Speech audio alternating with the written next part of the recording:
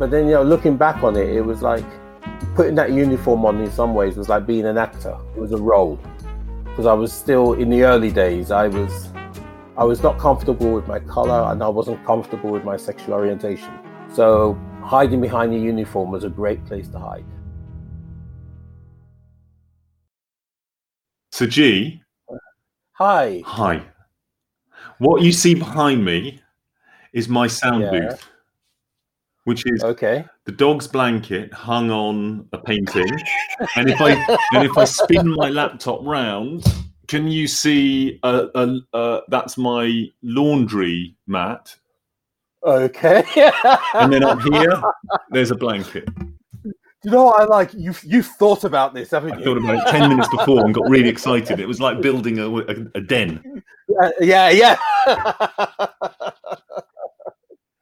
Right. Thank you I've so got much. Another session at 4 o'clock. That's why I was saying. Okay, we've begun, by the way. We have already begun. And thank you so much for coming. Oh, wow. Welcome. Okay. And the first question, which isn't exactly a question, it's more of a just a way of introducing each other, is to find some object that's right in front of you or around you that just says something about you and why that does. Have you got anything? Oh, that's interesting. I normally do that exercise at the end of sessions. There's stuff not within arm's reach, but okay. If you want, you can come back at the end with it. Right. Okay, let's do that at the end. All right, let's do it at the end. Because there's a couple of things I have here which might form that. Yeah, okay. Yeah. So, my first question for you is to describe somebody that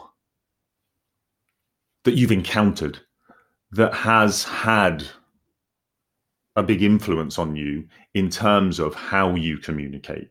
And that could be an influence in a positive way or not. I mean, equally, it could be an influence on you in a way that you say, I don't want to be like that. Oh, God. There's two that I can mention.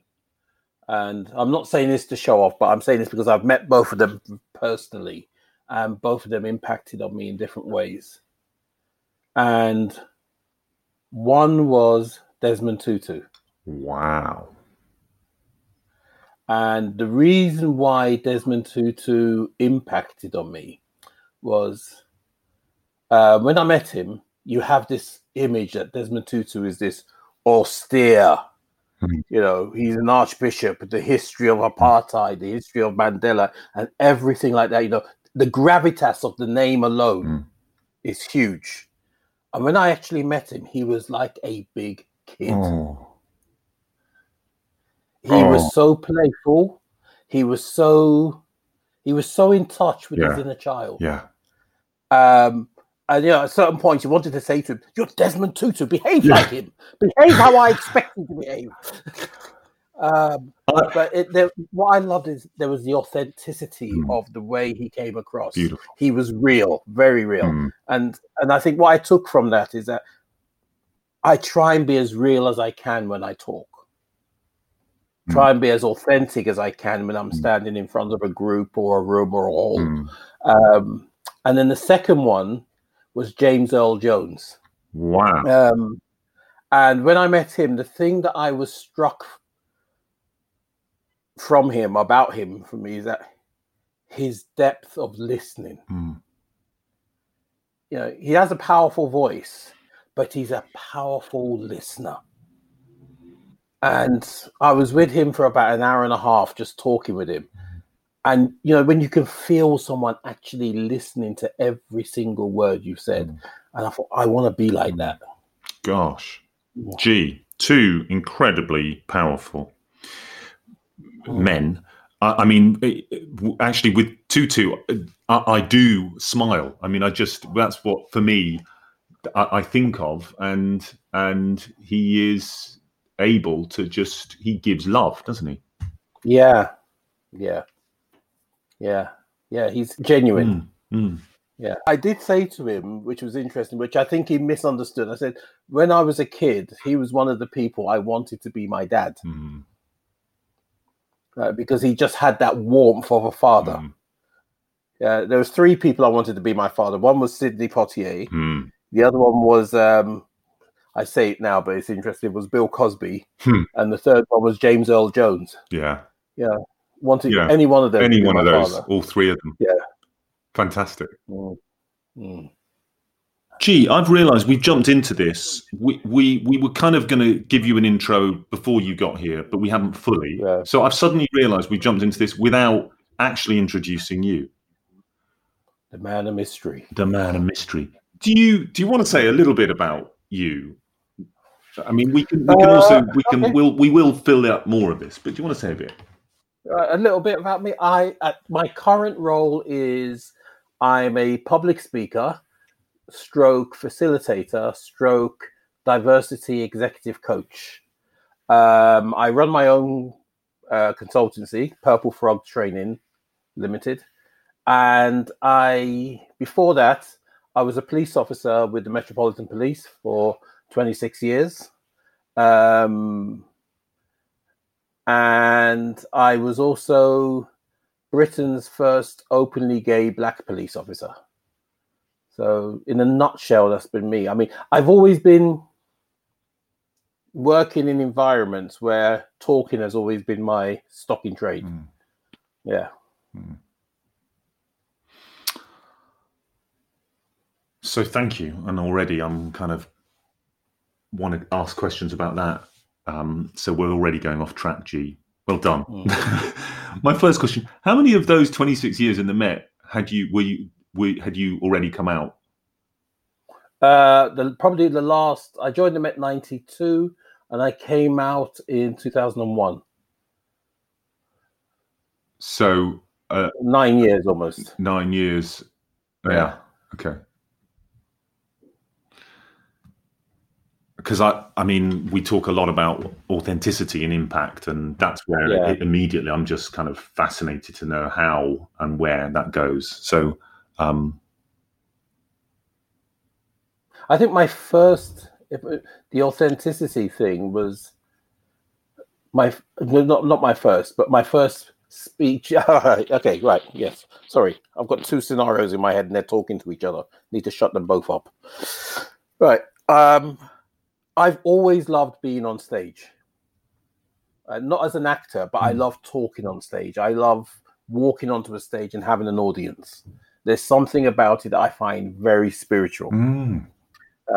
But for a long time, I always thought I had to have a script. I had to have notes. I had to have something to hold on to. My first forays into being on stage were, I had an uncle who was a magician in Nigeria. And he was like Africa's version of David Copperfield.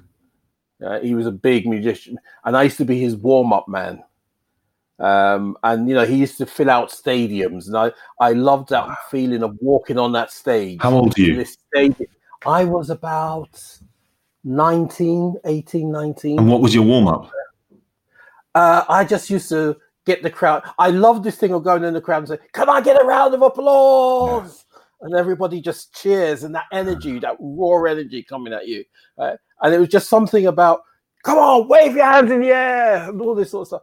And having that power to move this huge, immense of people was just awesome. There was nothing, I was not intimidated by it. I wasn't scared by it. I just loved it. And it felt very spiritual to me. It was a place where, in that moment when you're in front of an audience, nothing else matters. It's about that moment. It's about the magic of that moment. It's powerful. I can relate to that. It is very powerful. Yeah. And frightening. And then, I was never frightened. No. Never.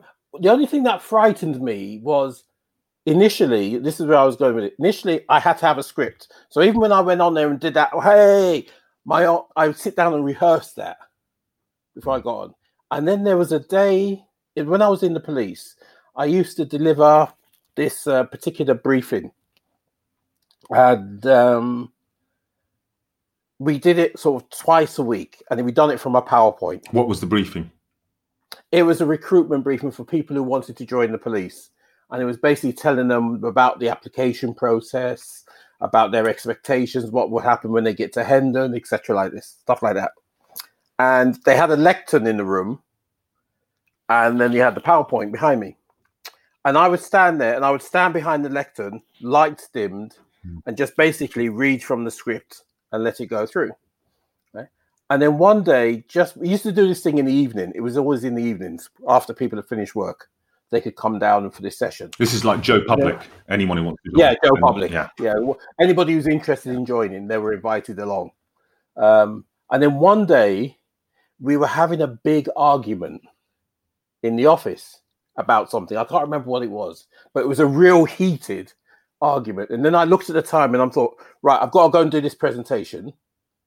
Right? When I come back, we're going to finish this argument, right? Because I'm not done with this yet.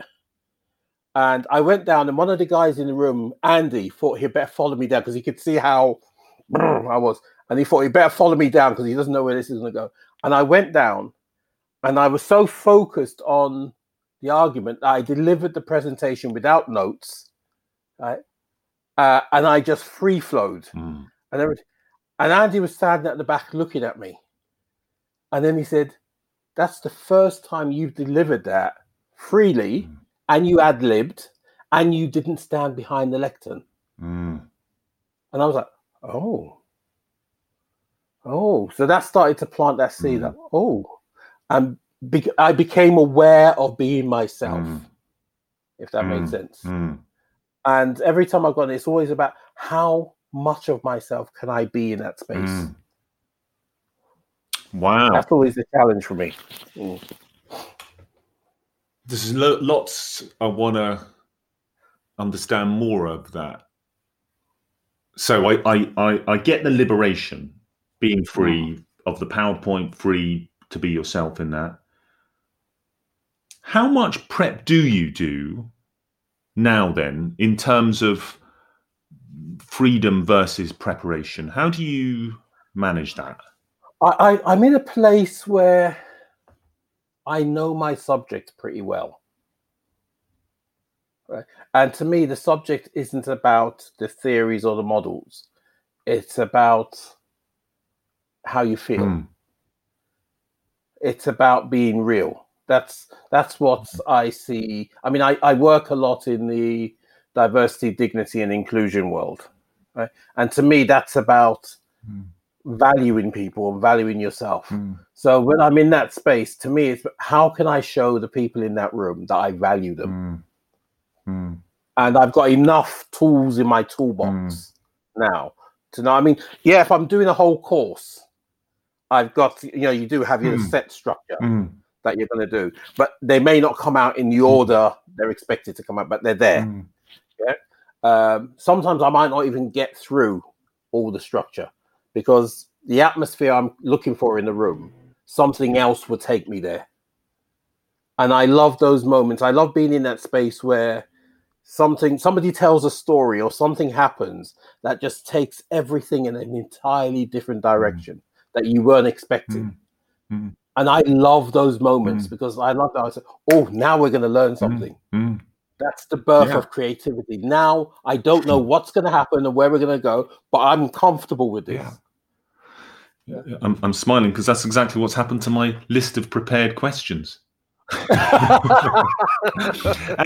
and equally, I am intrigued that you didn't want to read the questions that I'd sent in advance. Now I understand, for the very reason that you're saying, out of the unknown comes creativity. Yeah. Which again, it sounds great, but I can imagine a lot of people would go, yeah, but that takes a lot of confidence, doesn't it? That takes a lot of trust that you do know enough, that you do have your skills, that you do know your stuff. Because loads of people kind of would go, yeah, I know I should be an expert, but I don't necessarily feel that. So how have you kind of got to a point where you do trust yourself that much? I don't see myself as an expert. I've never seen myself as an expert. And when I'm in that space, I'm learning just as much as the group is learning. So there's a coexistence going on. And then the other thing for me is that I think what I have is enough experience behind me to say, whatever happens, I'll handle it. I'll handle it. Doesn't matter. I've had some incredible experiences in that room. And I just sit back and just, it's okay. We'll get through this. Trust the process. So it sounds like that's somewhere you've got to as a result of the journey you've been on, which has allowed you to say, whatever happens, I'll handle it. Because what you've handled has been pretty extreme. So can we go back there a little bit and see what that, just find out more about that journey? Make sure my therapist is on speed dial. Okay, so I'm going to give now, that also conveniently gets me back to one of my earlier questions, which is to ask about favourite failures. And by that, I mean stuff that has happened to us where we look back and we go, because of that, I've learned and I've moved on. What comes to mind when I say that? How long you got? This is more like, how long have you got, mister? We fail forward, don't we? That's the phrase. I love that phrase. We fail forward. I don't know that phrase. So what does failing forward mean? It means that our failures are stepping stones to our awareness to growing. So you don't see your failure as something that is a problem. You see your failure as a stepping stone, as an opportunity to grow, an opportunity to achieve. So you fail forward. It's written. It came from a guy called John Maxwell. He wrote a book called Failing Forward. Nice. It's like the Thomas Edison quote. I don't know if you've ever heard that quote, where he invented the light bulb, and somebody asked him, "So hang on, wait.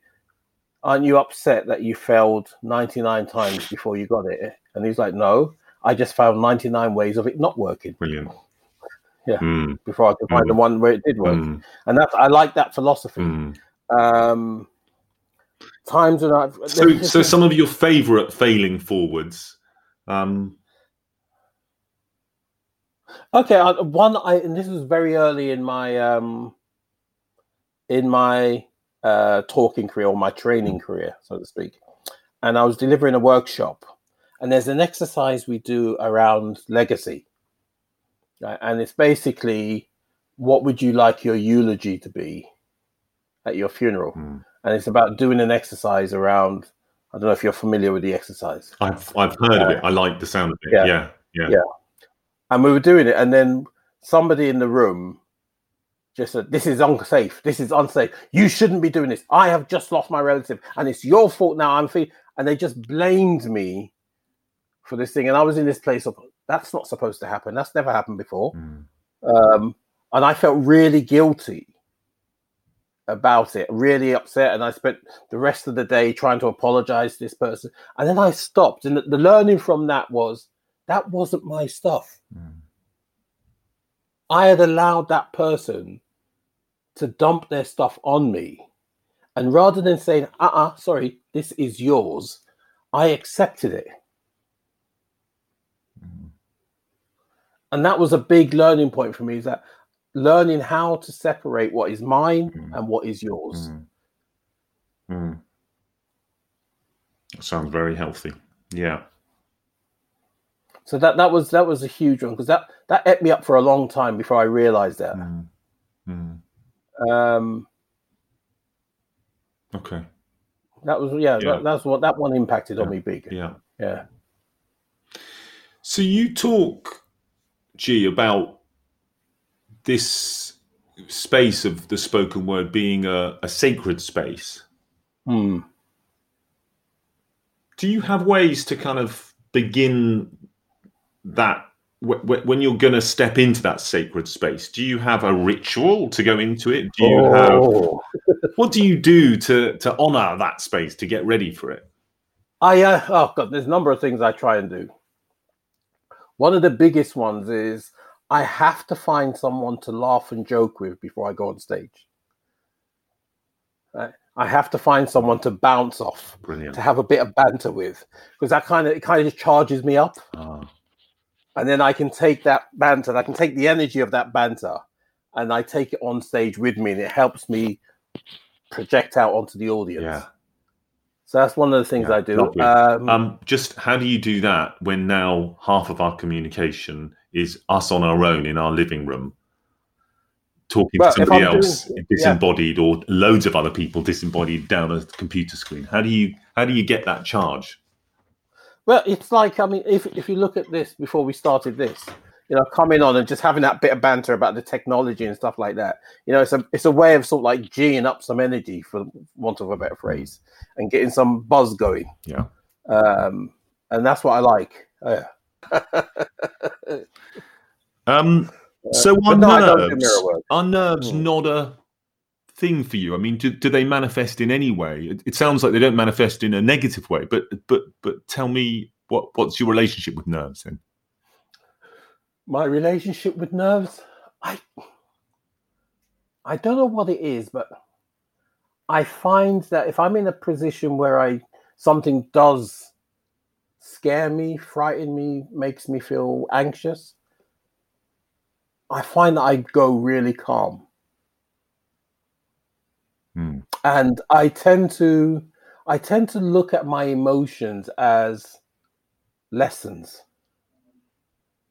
If I'm feeling angry or afraid or something like that, and I tend to ask myself, okay, we have a whole range of emotions within our repertoires. Why am I choosing this particular one? What is it? What am I missing? What am I not paying attention to that's creating this anxiety within me?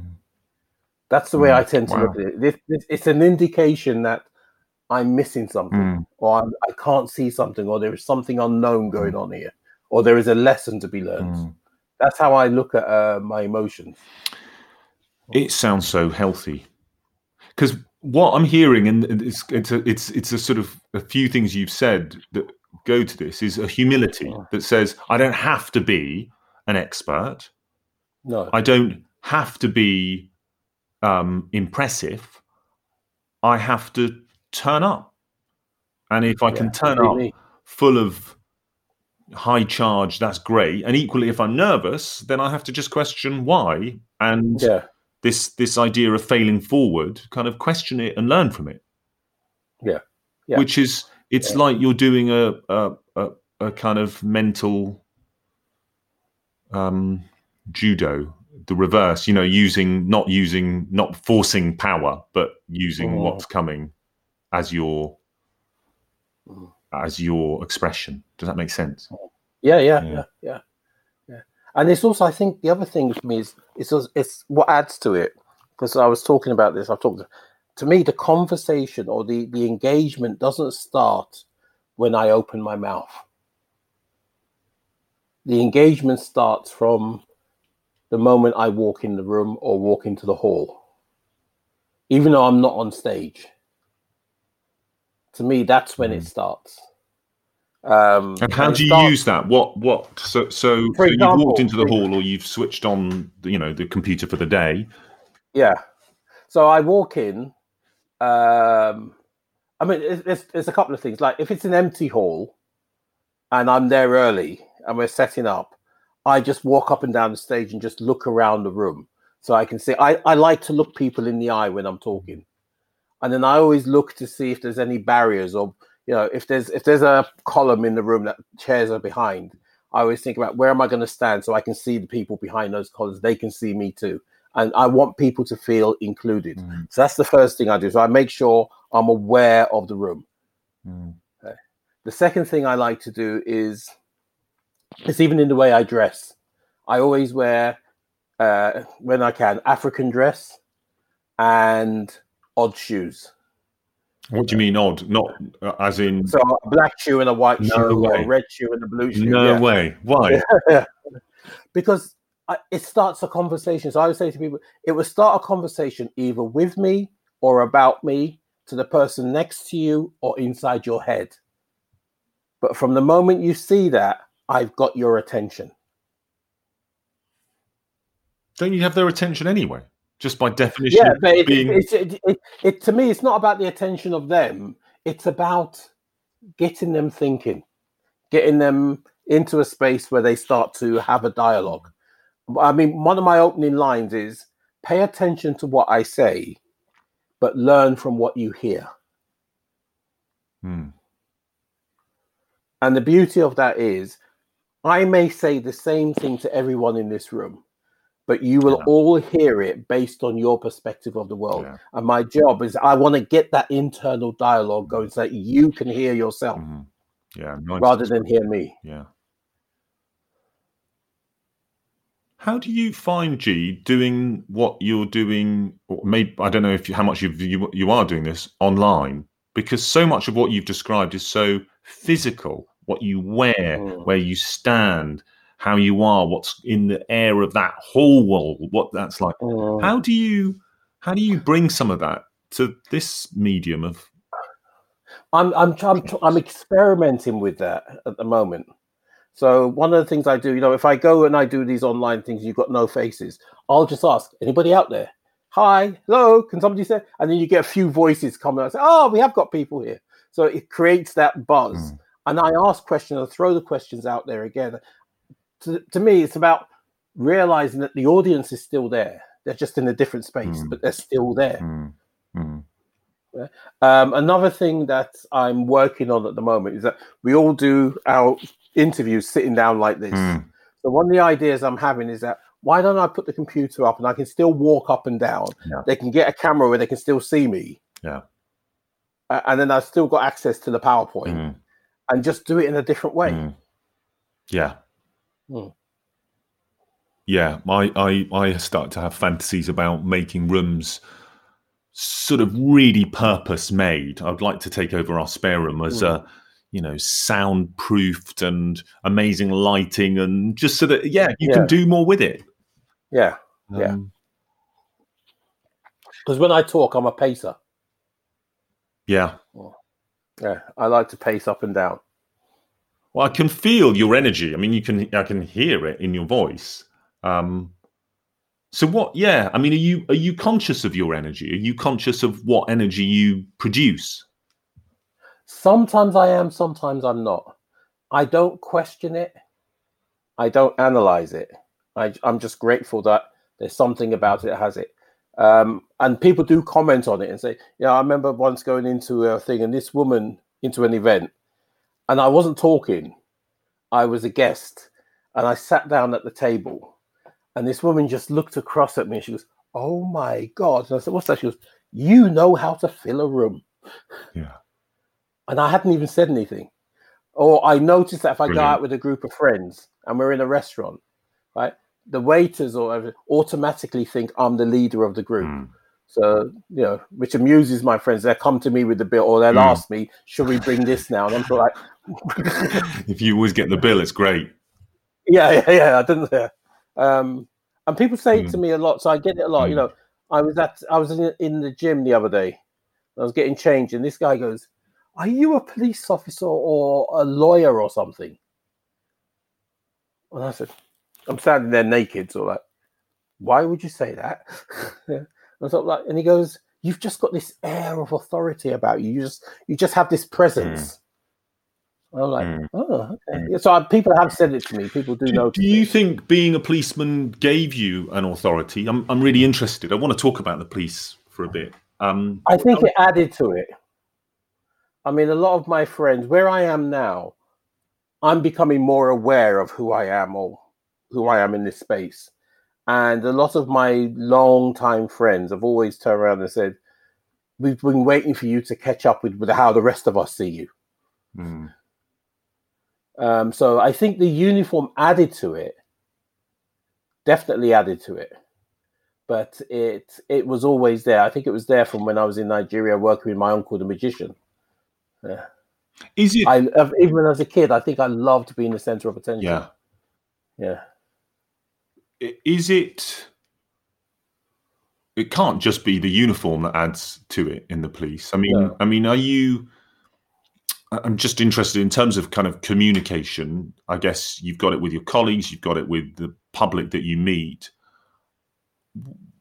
Tell me a bit about that. I mean, one of my questions I've got here is how you balance professional persona versus personal. That's interesting. Very interesting, because I am both an extrovert and an introvert. Like, I can be in front, I can be loud, I can be awesome, I can be whatever. But I like to be peaceful and I like to be quiet. If I've done a really good course or anything, I come home, I don't want to be disturbed by anyone. I want to sit in silence. I want to be by myself. I want to just listen to some music or just chill out, and I can be happy in that space. That's my recharge space. And that's the place where, if I get into that melancholy place, I like to do it quietly by myself. But I try not to think of myself as in a professional and a personal. I just try and be me. But you obviously now are incredibly liberated with that. Yeah. Tell me what it was like, because obviously you had the diametric opposite for a large part of your life. So can you describe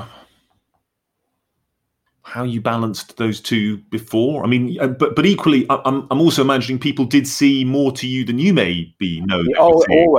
Always. You know, when you were talking about you catching up with yourself. So I think I might have asked you this before, but I want to ask you again. Why did you join the police?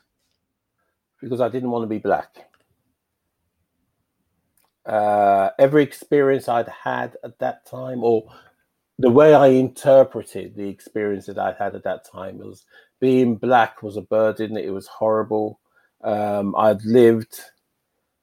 lived with my natural parents, I was abused by my father, and I felt the only time I was happy was when I was with my natural foster parents. I was sent to Nigeria, where I ended up being homeless, going through a really traumatic time in the time I was out there.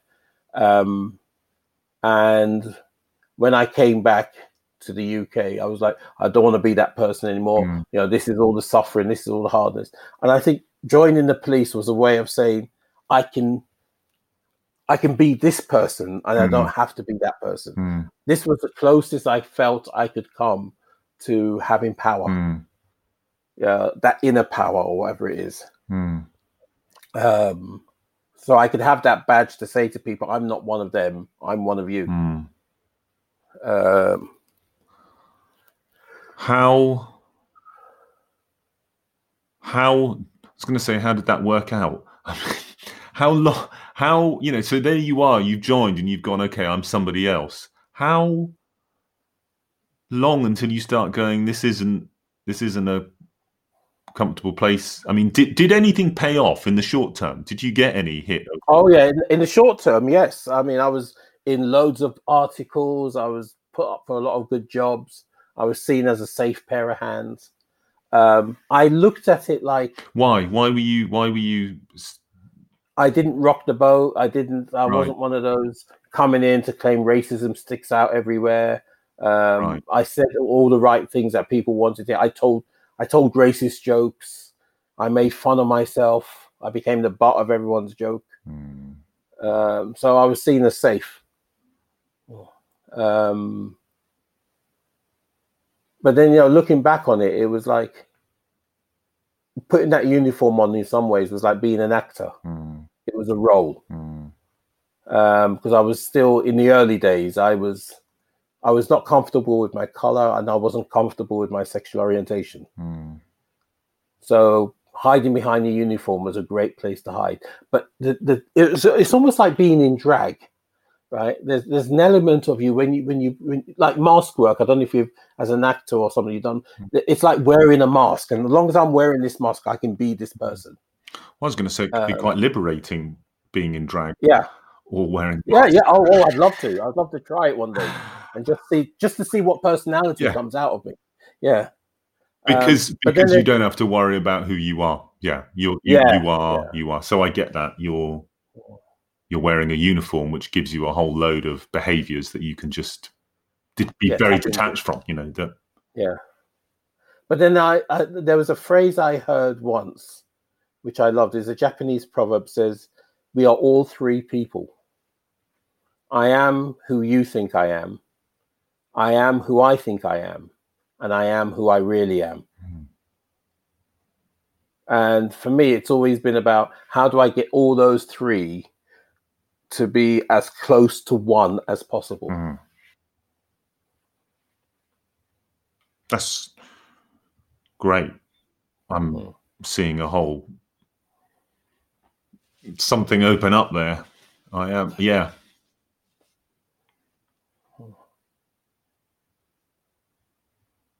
Do those, is there inherently sometimes tension with those? So I am who I think I am who you think I am. I mean, obviously that's where being a policeman who is black and who is gay, who hasn't come out, that's therefore as diametrically opposed as you could be.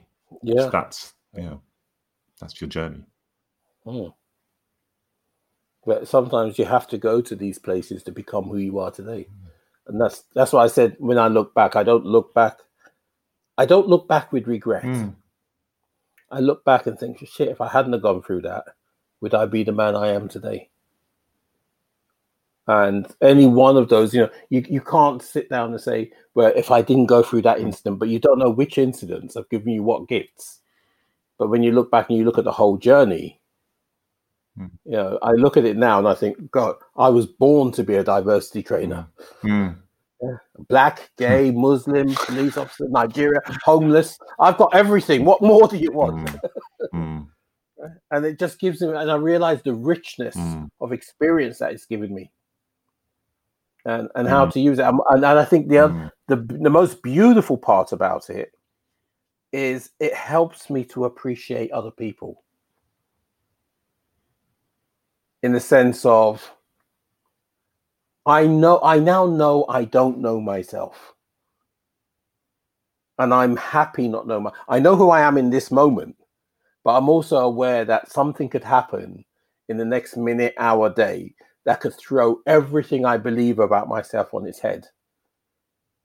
And I love that feeling. Why do you think that? What makes you think something could change you? Oh, anything. I could go outside and get hit by a bus and end up in being disabled. I could go. Anything could happen. Anything can happen, and it's great, knowing that the only time you really have is now. The only person you are is the person in this moment, and I love that. I love that feeling of knowing that. I love when you get to those positions or situations where you have no idea where anything's going to go. Because I sit down and I think, oh, I'm going to learn something about me in this moment. And then I love the fact that knowing that I can be open to learning about myself stops me from judging you. Because if I don't know myself that well, how am I going to know you?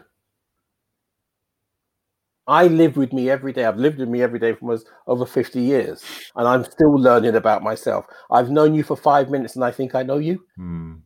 Yeah. Why should I be so arrogant? Yeah.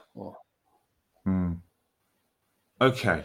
I've got one final question, and then we're going to see what object you're going to bring. But my final question is, if you could develop an ability or a skill in the spoken word to Olympic standards, what quality, what aspect of communication would you want to develop more in yourself? A baritone voice. I would like to have that kind of, I call it a Shakespearean type of voice. Those Shakespearean actors, Simon Callow or or what's his name? Picard. What's his name? Oh, his real name. I've forgotten his name now. Patrick Stewart. So, is there any object that you can share that says something of you today? Something of me today. Part of you. So, it's something I've spoken about. It's a photograph of my uncle, the magician. Oh, fantastic. Can you describe it? Yeah, it's where he's doing his floating lady trick. The floating lady. So that's his wife, my auntie. She's floating, and he's magically making her float. I don't know if you can see that clearly. Say, just describe for those who won't be able to see it. What he's dressed in a tuxedo with a top hat, and the lady is sort of floating in front of him. And the reason why I've chosen that picture, I suppose, is working with him. When I was with him, he was such a magical man. No pun intended. Yeah. There was just something about his presence. There was something about the way he carried himself that I loved being around. Even when we were kids, before I even worked with him, before I went to Nigeria and worked with him, he used to come to London on holidays and do shows at Hackney. My dad would never let us go and see the shows because my dad was like, that's all, it's all satanic stuff. It's all this. And then when I got to Nigeria, I got to stay with him, and my dad was so pissed that I was staying with him. And I loved being with him. I loved being around him. And that's where, like I said, from him, I learned that love of being on the stage or walking out in front of an audience and just looking around and just, wow. There's just something awesome about it. Yeah. Brilliant. G, thank you so much. Are we going to do a part 2? I think we might have to.